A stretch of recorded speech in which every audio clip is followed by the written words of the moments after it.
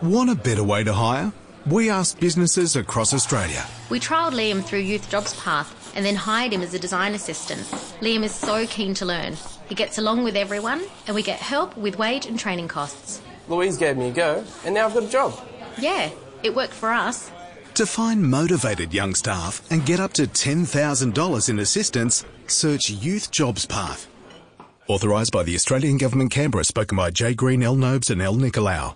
Hello, you're listening to the Devils and Details podcast on Business Insider Australia. You can find us under iTunes under Devils and Details, on the web at businessinsider.com.au. And our guest this week is the fantastic Joanne Masters, who is a senior economist at ANZ and a former FX strategist in a previous life. Joanne, thank you for coming on the show. Well, thanks for having me. I'm very excited to be here on your podcast. Fantastic. And with us, as always, is Business Insider's global markets and economics correspondent, David Scott. Yes, you haven't got rid of me yet. Hello, everyone, and hello, world. Okay, so look, the show is really this week all about inflation report that came out on Wednesday. Now, so just want to come back to some basics quickly, right? So inflation being super important for all sorts of reasons. One of the key things that happens when prices are rising across the board is, companies can charge more for their products, helps businesses grow and invest, and you tend to get wage rises, so people feel that they're getting ahead. And then on the policy side, the RBA has a mission to keep the inflation rate between 2 and 3% over the course of the economic cycle. And they use cuts in the interest rate to stimulate activity or demand in the economy, and therefore, what tends to happen in a normal environment is that you get prices going up. But now, overwhelmingly, there's been a pattern where the RBA tends to cut rates after a weak inflation report, and that's what happened 3 months ago in May.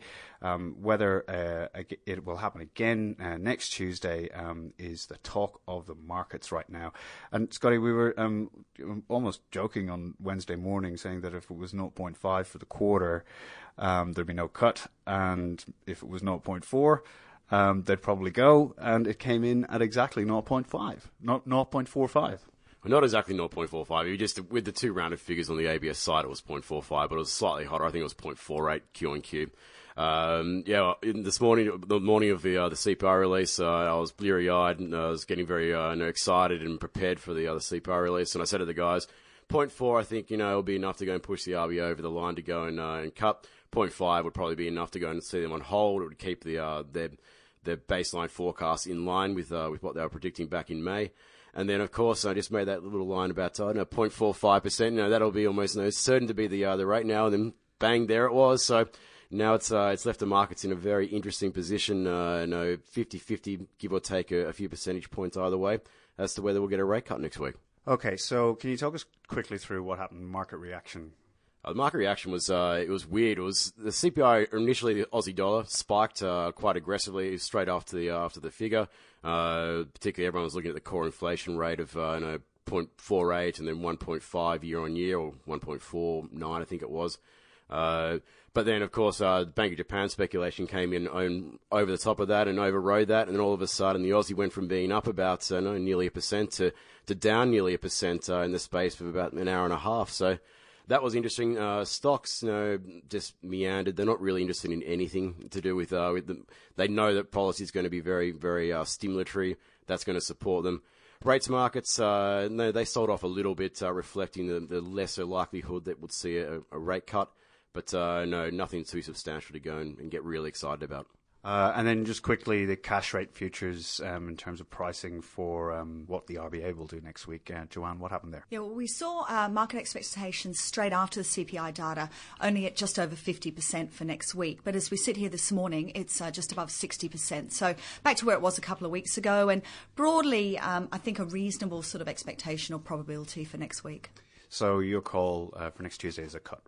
Yep. On balance, we're expecting the RBA to ease next week. Now, part of that is the inflation story. And a little bit like you said, I think a lot of people thought anything below 0.5, raised the chances of a rate cut, and anything above 0.5 probably took it off the table, and we've got something that's sort of sitting right in the middle. But the narrative is not just about inflation. It's also about the labour market and the housing market, and from my own perspective also about where the Aussie dollar is. And I think a key factor is actually the slowdown in the labour market that we've seen in the last 6 months or so. And the minutes from the last RBA meeting also mentioned the underemployment rate. So that's something they haven't talked about for a while, and underemployment is quite high. It's above 8% and almost at record highs. So I think that shift in language and the focus, combined with an inflation rate that is perhaps in line with the RBA's expectations, but ultimately still low and expected to stay there, lends weight to a rate cut next week. So I want to just go through some of the features of the inflation report, and I suppose for anybody listening who's perhaps doesn't sort of move in financial markets, or like us financial journalists, this is every economist and their dog has a view on what's going to happen next Tuesday and the different reasons why the RBA should or should not ease policy. But just one example that I pulled out during the week, and I think it's a pretty good potted summary. The Goldman Sachs, Tim Toohey, who's the economist here in Australia, he pointed out, look, first of all, there's headline inflation is running at the weakest in 18 years and is decelerating. So the markets tend to look towards the core number, which is what the RBA tries to keep between 2 and 3%. But headline inflation is falling. Then underlying inflation, he also notes is that, it's running at the equal weakest since the data became available 14 years ago, with a broad downtrend in annual inflation still identifiable. And then third, he says that, inflation doesn't take into account two areas that Australian economists have long regarded as the primary source of future inflation: tradables and the non-tradable services sector. Right. So, and to your point, Joe, it's notable that the prior weakness in the Australian dollar has again failed to drive tradable inflation. So one of the features of this is, we've got a dollar which is lower than where it was even a year ago, but it's still kind of, in some ways, a little bit stubbornly high, sort of 75 US cents. But combined with this, you've got this fierce competition in the economy, which is compounding the effect of a slightly higher dollar than perhaps the economy could use. Look, that's absolutely right. It's sort of the missing inflation, if you like. Tradable inflation is, if you take out the volatile items around petrol and fruit and vegetable and tobacco, is effectively flat year on year, and yet we've had a substantial depreciation in the Australian dollar from its highs. Now, the old rule of thumb is that a 10% change in your currency feeds through to 1% on headline inflation, evenly split over 3 years. And the reality is we're just not seeing that. Now, interestingly, we are seeing it in prices at the dock, if you like. So a weaker Australian dollar makes your imports more expensive, and that feeds through to inflation generally. So what we're seeing is the price that businesses are paying for their inputs has actually gone up, but it's not passing through to the consumer or the retail level. And that reflects a couple of things, but as you say, competition is the big one. Now, the one we tend to think about is via the internet, so internet shopping, not just being able to purchase over the internet, but also price discovery. So consumers can compare prices both domestically and offshore much more easily. So I often use this example now where, it's almost established behavior in a department store to pick something off the rack, try it on, come out of that changing room and look up the item on your phone and to see, how does the price compare with something that you could get delivered online next week. Look, absolutely, or even delivered this afternoon in many cases, which is amazing, right? So, but the competition pressure in Australia is actually broader than that, and it's quite unique to Australia in the sense that we're getting competition in actual bricks and mortar stores from offshore entrants. So we've seen, most obviously in the supermarket space and clothing space, and for any of your female audience out there, H&M, Zara, Forever 21, all those brands are actually opening up physical stores here in Australia. And of course, in the supermarket space, we've had Aldi and Costco, and there's also talk of other offshore supermarkets entering into the space. And to put it into perspective, Aldi is planning on opening 60 new stores this year alone. and 120 stores over the next 3 years. So the pressure from not just the internet but from physical store presence in Australia is really intense. And what that's doing is it's forcing a squeeze on margins. So businesses are paying more for what they import, but they're actually having to absorb that into the margin level and not passing it on to consumers. So you're not getting the feed through into headline inflation that you would normally get from the Aussie dollar, and that trend isn't going away.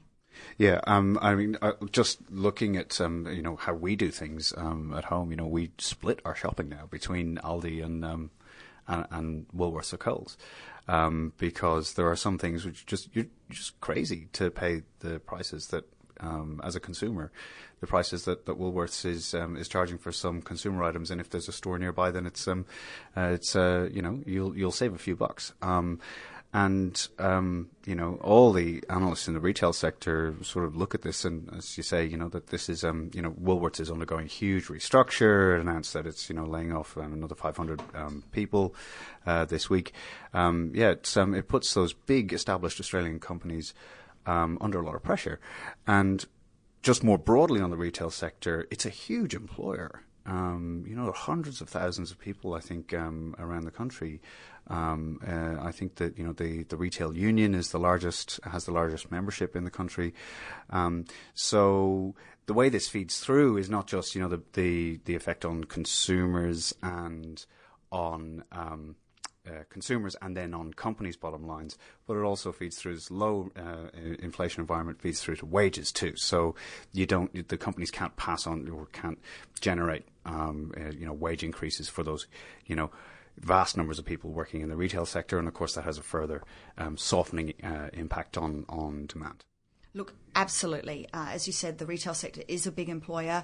And when you're under the sort of competitive pressures that we're seeing retailers in Australia under, you're looking for cost efficiencies wherever you can. So, we've talked about margin compression, and in the supermarket space, that's really been squeezed at the wholesale level, but retail margins will be squeezed in the years ahead.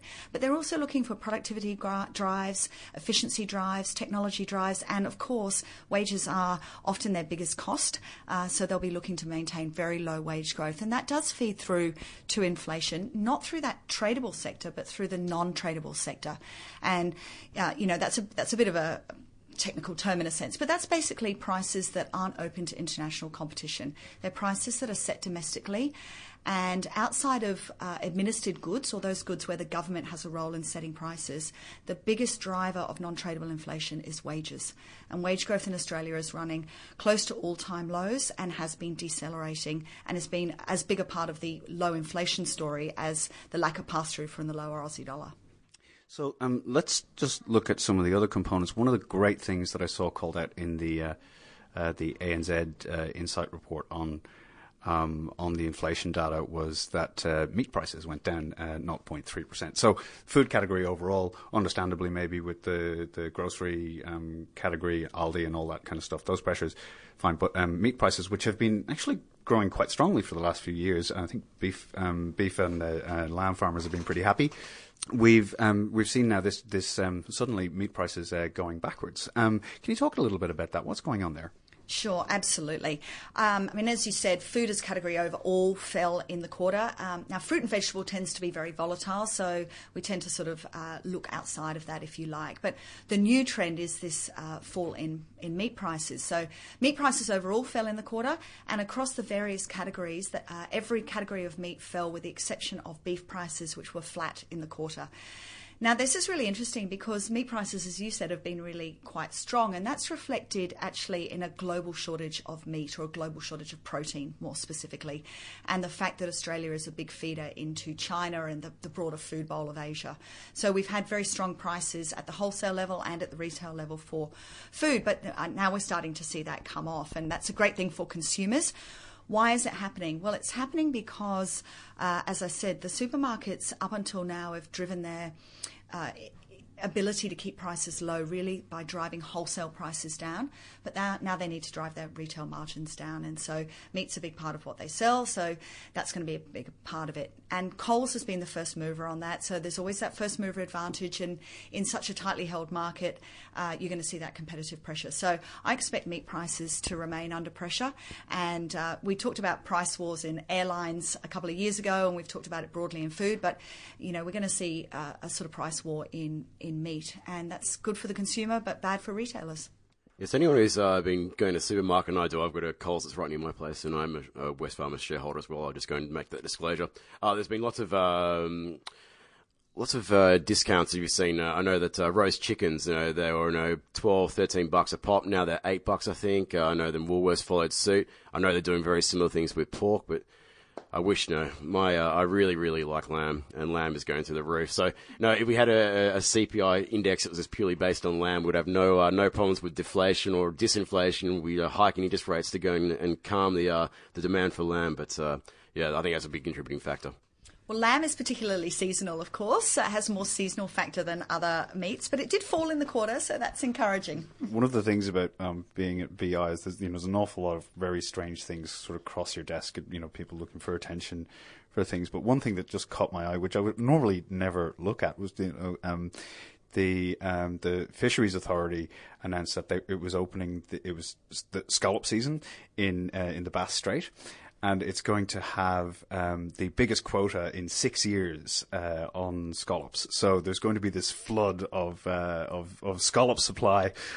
So maybe if currently like scallops are kind of seen as a high-end luxury item, in a few months' time they'll be they're easy to get. It'll be scallop surprise for dessert. Maybe scallops in the morning for breakfast. Look, just fascinating. I want to just move on to a couple of other categories because, as I said, this is the inflation picture is not just the food, it's not just the wages. There's a whole bunch of other factors, and one of those is commodities. David, can you just chat a little bit about iron ore? And another one of its crazy rallies. I think just last night. It's Friday morning as we're recording. It's back up through $60.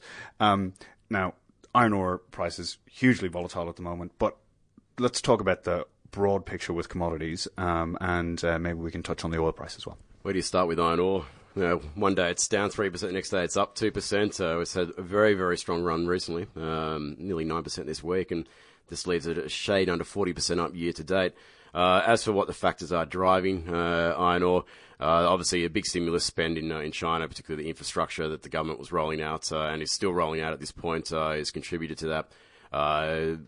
A big part of it is still speculation in my perspective. A lot of it's been driven by Dalian futures. Now, everyone's made the joke about cab drivers in Shanghai driving the price of Australia's largest goods export.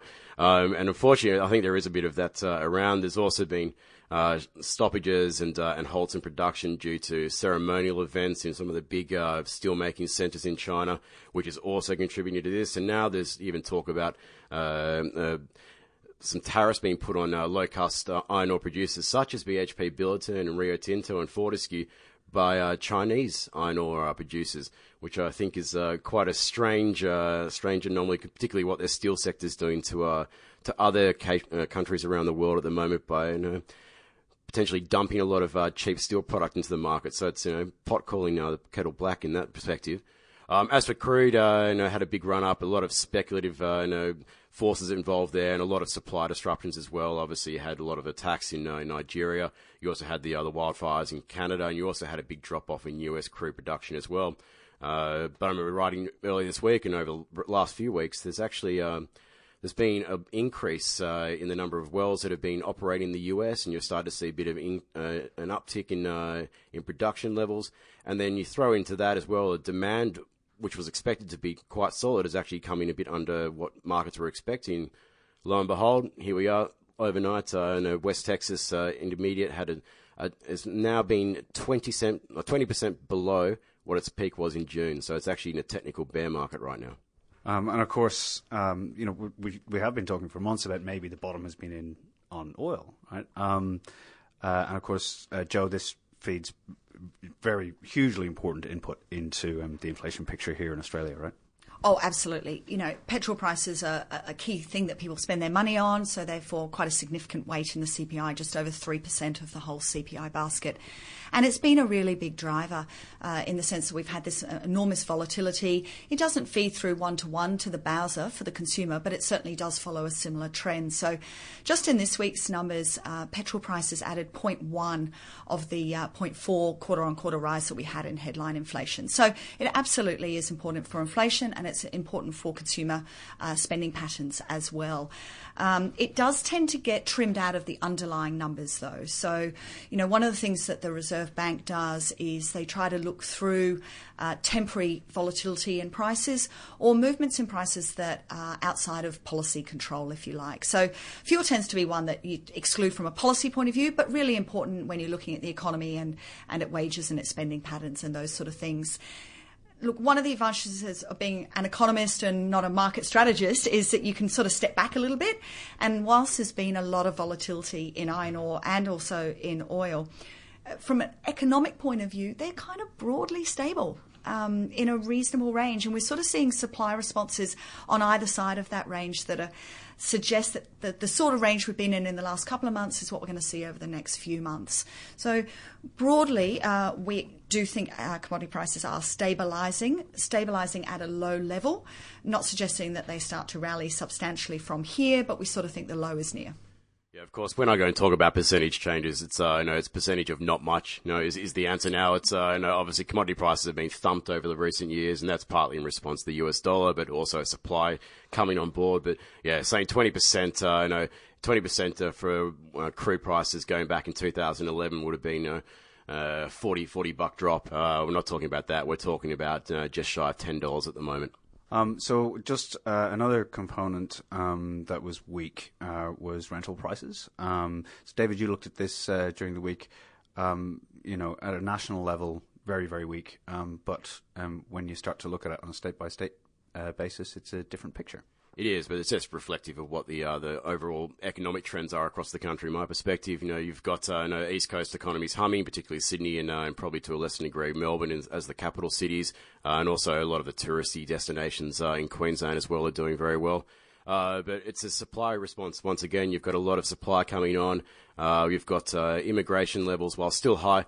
Net immigration is actually falling. It's actually stabilised at the moment, but it was falling for quite a few years. And you put those two factors together, a lot of supply coming on and obviously a lot of demand, which is also dropping away, then naturally you're going to have a downside pressure on rents. Yeah, so we mentioned that fuel prices, because oil stabilizing, etc., that might feed into a little bit of upward pressure on inflation, the overall inflation picture. A couple of other things going up. One, Joe, that you called out was the cost of building a new home, so new dwelling purchase prices. Very important given the level of building activity, I suppose, that there is in the eastern states at the moment. Absolutely. Look, I think it's a really interesting line item. It has a really high weight in the CPI. It's 9% of the CPI. And as you said, it's the cost of building a new home. So we have rents on one side and cost of building a new home on the other. And as you would expect, those prices have been running quite strongly. So around 1% quarter on quarter or 4% over the year, and therefore contributing quite a bit to the inflation numbers. What we saw at the end of last year and the very beginning of this year is that inflation in that sector, in that building a new homes, literally collapsed. So it went from sort of 1% per quarter down to, we had a 0.1 quarter on quarter and then a 0.2 quarter on quarter. Yikes. And that's a big part of that very weak Q1 CPI number that we got that shocked the RBA effectively into cutting rates and reassessing their inflation outlook. And, it felt a little inconsistent because we know that the current level of residential construction activity, particularly along the eastern seaboard, is still really strong. So from our perspective, we couldn't quite reconcile why prices were sort of stabilising and the inflation rate in that sector was collapsing, and yet construction was quite strong. And you can point to the fact that the outlook for that sector looks like it's going to soften off, and we've seen building approvals roll over and commencements start to flatten out. But you talk to anyone who's trying to build a house and they'll tell you that it's still hard to find a builder. If you want to build, you're looking at 2017 still in Sydney. So it sort of felt inconsistent. And So we have been flagging that, and it did bounce back in Q2, but it bounced back a lot more than we'd expected. So it was up 0.9 in the quarter, and all of a sudden that sort of feels almost too strong. So, perhaps what we need to do is even out the 2 quarters and have a look at it in that sense. But I think it's going to be really critical going forward what that component does. It's got a high weight, it's important, and there's been a few odd things going on, and it's been quite volatile. So the next couple of quarterly numbers will be important for people's calls for the RBA, and that line item particularly will be important and have quite a high degree of uncertainty. Okay, let's move on to the RBA. I think this will be Glenn Stevens'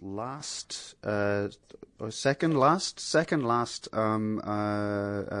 meeting as chair of the board. He's I suppose one way to sort of look at it is maybe he wants to leave 25 basis points in the locker for his successor. So. Overall,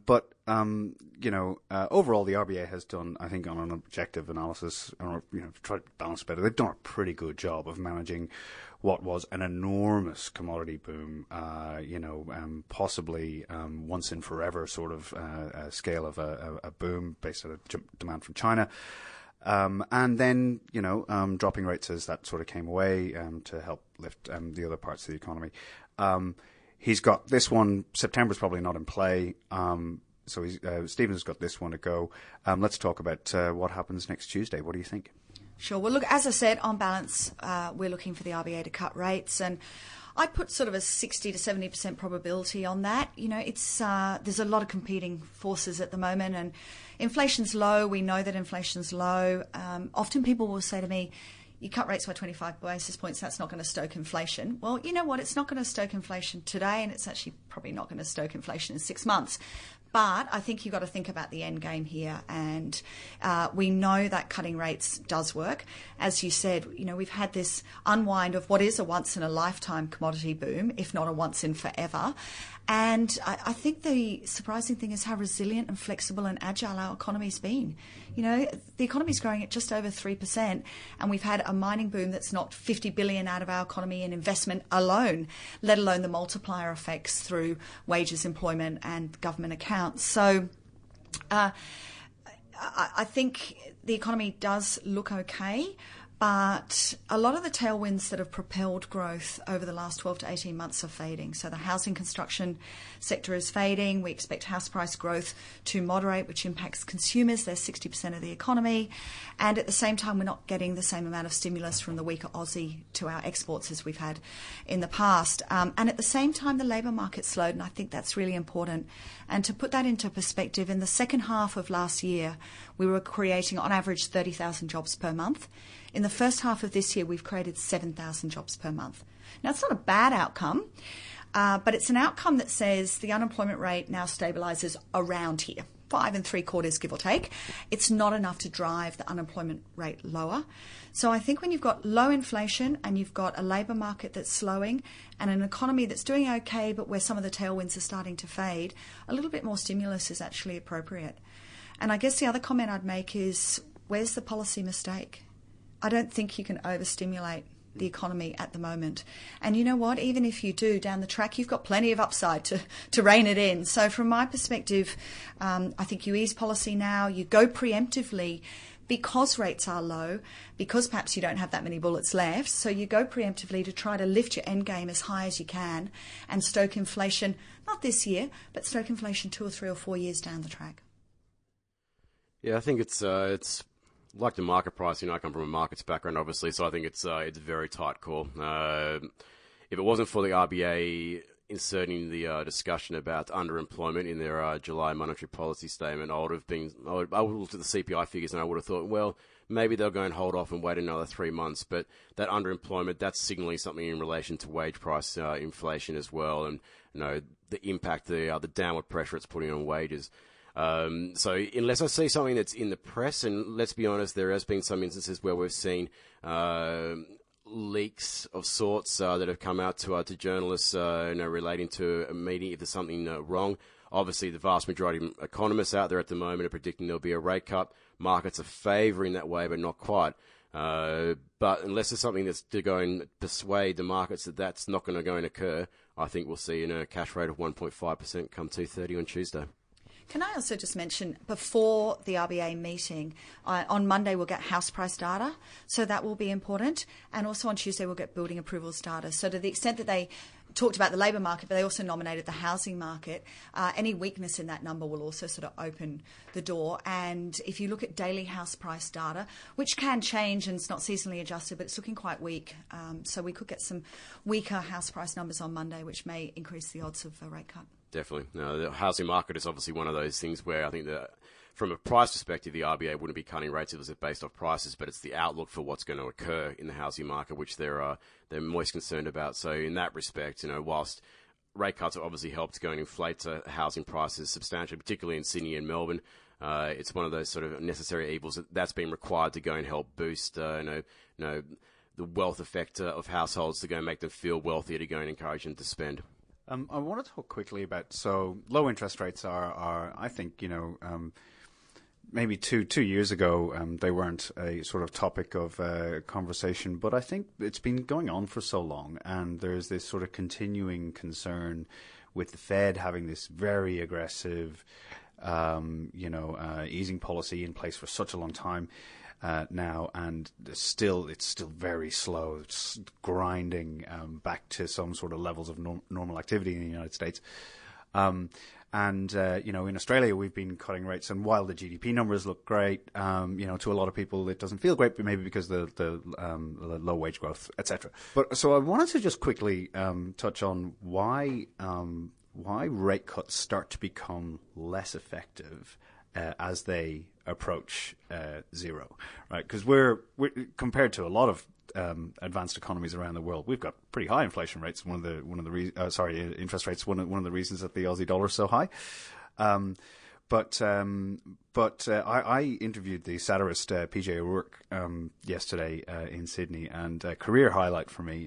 Very, very funny guy, and but he was talking about getting to this very aggressive monetary policy stuff, and he talked about negative interest rates and what a crazy idea they were, because he said, where did this idea come from that here's an idea, you save up all your money and then we'll take a little bit. In fact, after we've taken lots of it off you when you've earned it first, then you save it up, and then we'll take some more of it back off you. And he's like, great, good idea. But look, let's talk a little bit about this difficulty with getting lower interest rates to achieve purchase in the economy. Sure. Well, look, there's sort of 2 points I'd make about that. The first one is, it's like anything, interest rates are already low. You talk to anyone with a mortgage and they'll say, my rates are low, I can leverage up, and we've seen that leveraging up. So, and when I talk to businesses around the country, the cost of credit is not what's prohibiting investment or capital expenditure, if you like. So interest rates are already low, whether they're at 2 or 1.75 or 1.5, do you know the difference is actually quite marginal? So I guess that's the first point. The second one is that household debt in Australia is really high. And so low interest rates help in the sense that they reduce your mortgage payment. But what we've seen households do is actually not reduce their mortgage repayments. They're actually paying off their debt faster. So there's a rebalancing of their balance sheet. And that's evident around the world. And in a post-GFC environment where there's worry about your job security, that dread risk that the BOE talk about is very much in play. And so you're cutting rates and households aren't actually spending it. They're actually just paying down their debt. And of course, the third thing is demographics. We have an ageing population. So increasingly, as you get older, you have less debt and more savings, and you rely on your savings to spend. And so when you cut rates, you actually hurt the spending capacity or the propensity to spend of those retirees and those older people. So all of those factors come in and they reduce the efficiency or the efficacy of cutting rates at these levels. Joe Masters, take a bow. Just stole the word straight out of my mouth there. It's exactly what I was thinking. To me, the private sector is it's maxed out with the credit card. They're very indebted. They're concerned about where the world is going, so they're being cautious and not spending. Those who wanted to go and borrow have borrowed already at these interest rate levels.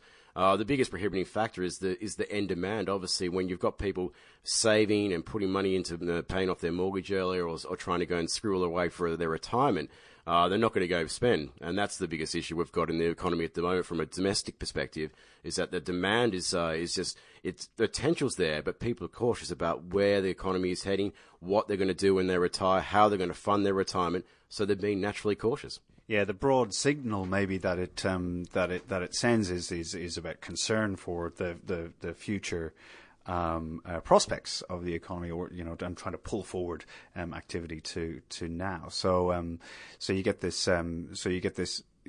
While it's supposed to be releasing stimulus into the economy today, it starts to get to a mixed message. I think that's right, and you're seeing that play out in Japan. There's all this discussion around helicopter money in Japan, and people are saying, well, you can give people money, but they're not going to spend it. And they have negative interest rates. So, that's the extreme case of where you can end up. Now, I guess the Japanese culturally are big savers, but nonetheless, that's the danger and that's the message. And, you touched on it before, the sort of negative interest rates. Who ever thought, we always thought in the past that zero was the bottom bound, and clearly that's not the case. But I do worry about how we unwind all of this, and the fact that monetary policy has had to do all of the heavy lifting, post GFC to try and stimulate demand and get economies back to where we want them to be. Yeah, because if you've got negative interest rates and you decide, okay, we're going to start bringing them back towards zero, you increase the demand for savings and pull more out of the economy, because people say, that's exactly right. Good incentive to start chucking money back into the bank. Okay, look, just quickly, I want to wrap up with just one thing that we've talked about on the show over the last few weeks, particularly like the edition that we did a few weeks ago after Brexit. It was sort of chaos, and it was sort of nobody knew where this was all going to end up. The pound had been destroyed on the currency markets. But Joe, you were things have settled down. They have. They have settled down for now. For now. But Joe, you were in London when all that was happening. What was that like? Yeah, look, it was really interesting. I was in London, fortunately. I spent 2.5 hours stuck on a train, courtesy of a small rainstorm, which apparently brought the entire city to a halt. But it was interesting, and, wandering around London on the day, everywhere you went, people had these stickers, I'm in, I voted in. So everywhere you went. And I was fortunate enough to be staying with a friend who works in banking in Guildford. So, that's the bubble in the bubble in the bubble. And I've been around London. Everywhere you went, everyone had these stickers. And then on the train back, there was quite a bit of discussion, which is unusual for the British, on the train around Brexit. And everyone's going, voted in, and it's a no-brainer. And, I don't know why we've had this process and such expensive referendum when, obviously we're in. And so I literally woke up the next morning and went, well, what just happened there? So it was really interesting, and it obviously played out in those maps around which parts of the country were in and out, and also in the demographic split that we saw. But I was in London, obviously, the next day, and that was totally different. It was silent. It was like a silent city of glum faces everywhere you went. So it was really interesting. Wow. And I think what's been amazing to watch has been, like the British banking stocks in the days after that. Some of them were just hammered 20, 30%. But now the FTSE is charging ahead. So, David, markets have recovered pretty well from this shock. They have, because central banks have got their back. That's the mantra that we've all come and learned to love since 2008, and some have learned to loathe it now, and particularly I think they're becoming a bit more vocal in their criticism. But I know central banks have got their back. The Fed's going to be, forget about 2 hikes this year. They might not even do 1. It's going to be great, ultra easy monetary policy. That's the great reflation trade again. It's been reflated, and now you're seeing that every time there's a little hiccup in the markets, the reaction is that central banks are going to go and come to the party, more juice for the punch bowl, and then the markets roar back. In response to what you're saying about the UK banks, though, remember that the pound has been smashed, so you're quoting them in Great British Pound terms, not US dollar terms. So if you're going to take that out of the equation, they're still under a lot of pressure from outside of a pound perspective. Yeah, sure. And Look, we saw a note this week. Leon Cooperman, a U.S. fund manager, and there has been a lot of talk about all the sort of geopolitical risk that there is around. So, and things are coming from left field now. So we had this attempted coup in Turkey. Russia's very uncertain. China is China, and it could decide to do something tomorrow, which could have a very significant impact. But this guy, Cooperman, was just saying that, look, everything's kind of going to be okay. That when you look at all the risks that are baked in there, that are set out there for the next 6 months, that the market's probably going to ride it out. Now, stock valuations are extremely high, and there's a saying in markets, don't catch a falling knife, which is that sometimes so. When things start to fall, they can fall and keep falling. So I think a view like Cooperman's is really interesting because there's, he's probably not alone in that thinking. Yeah, look, I think it's really interesting. There's no doubt that uncertainty and event risk is heightened at the moment. And you gave a great list but you missed out the US presidential election. So that's also a big one, right? Oh, that too. And that too, yeah.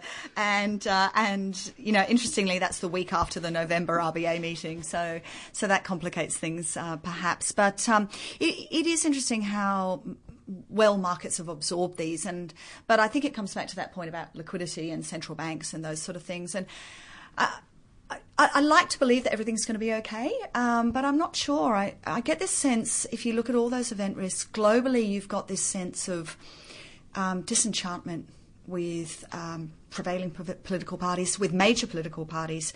And, we've seen that as part of the Brexit story. You're clearly seeing that in the US, and we saw that here in Australia as well, increased turnout towards minor parties. And yeah, the highest vote that there's ever been for smaller parties and independents. Yeah, and so that's telling us something. That's telling us actually that the populations are unsettled and slightly disgruntled and a little unhappy, and of course part of the Brexit story was salaries paid to bankers that are funded by London being a financial centre and those sort of things. So it's a global trend, and I think it's slightly worrying. So I hope everything's going to be okay, but I'm less sure. Yeah, because I suppose the risk is that you get a sudden and dramatic change. The thing about elections is they happen, and the result, is in force from that day. So you can have a surprise result, and that's the way things are going to be for a while. And if you have a very sudden change in, say, a government or the composition of a parliament or whatever, you get this very rapid reorganization of the policy landscape. And the risks for that, it's kind of hard to figure out before they happen, and hard to, I guess, if from a market's perspectives, maybe position to manage the risks that might come from an unknown result. Well, I think that's right. And it's a little bit like calling the RBA, actually, in the sense that you can go into a meeting, we're talking about next Tuesday, and you say, I think they're going to cut, and I think the chance of that is 60 or 70%, but the outcome is binary. They either cut or they don't cut. And it's a little bit the same with elections. You go into it and you've got betting agencies and polls, and so you'll say, I think the chance of X happening is whatever percentage, but if Y happens, Y's happened. And that's why it's so hard for markets to position going into it. The guy's an equity guy, isn't that right? He's made this call about not to worry. Let me ask you both. Have you ever met an equities person who's not been overly optimistic about the outlook for everything in the world, particularly stocks? No, that's the thing. They operate in the upper echelons of the risk spectrum. They love to have the riskier assets. It's going to be very rare to go and find someone who's going to be a downbeat stock analyst. So that's just my little disclaimer I'll give you to anyone who's saying not to worry. I went through a list of what he was talking about. Don't worry about China. Don't worry about this. Don't worry about Brexit. No, Brexit alone, I'm not concerned about. What I'm concerned about is the ramifications for the European Union as a whole. Italy, France, the Netherlands, there's a whole gambit of major nations who are the core of that European Union, who are coming up to elections, potentially where you're going to have a rise of Eurosceptic parties. If you have a Brexit in one of those countries, forget it. The show's over. As for the general markets as a whole, I get the impression that whilst the economy is still chugging along, even with this extraordinarily large amounts of stimulus, it won't be until the real economy falters that there'll be an issue. If the real economy falters, it won't matter how much the central banks go and stimulate, and that's when you've got to be concerned, and that's when the markets will have their moment, their messiah, the deer of what potentially could occur. You've been listening to the Devils and Details podcast from Business Insider Australia. We've gone a little bit longer than we normally do. It was just such a great chat. Our guest this week has been Joanne Masters, a senior economist at ANZ. Jo, thanks so much for coming on the show. Thanks for having me. It's been great. So you can find us on iTunes under Devils and Details, on the web at businessinsider.com.au, on Facebook at Business Insider Australia, and on Twitter at BIAUS. We're also all on there individually on Twitter as well. Just look us up, search. I've been Paul Colgan. This show is produced by Josh Nicholas, and we'll talk to you all next week. This podcast was delivered by Australia Post. If you've ever received a branded package, you'll know it's a small detail that makes a big first impression. Now with Australia Post, you can design your own personalised packaging. For more info, go to ozpost.com.au/podcast. That's ozpost.com.au/podcast.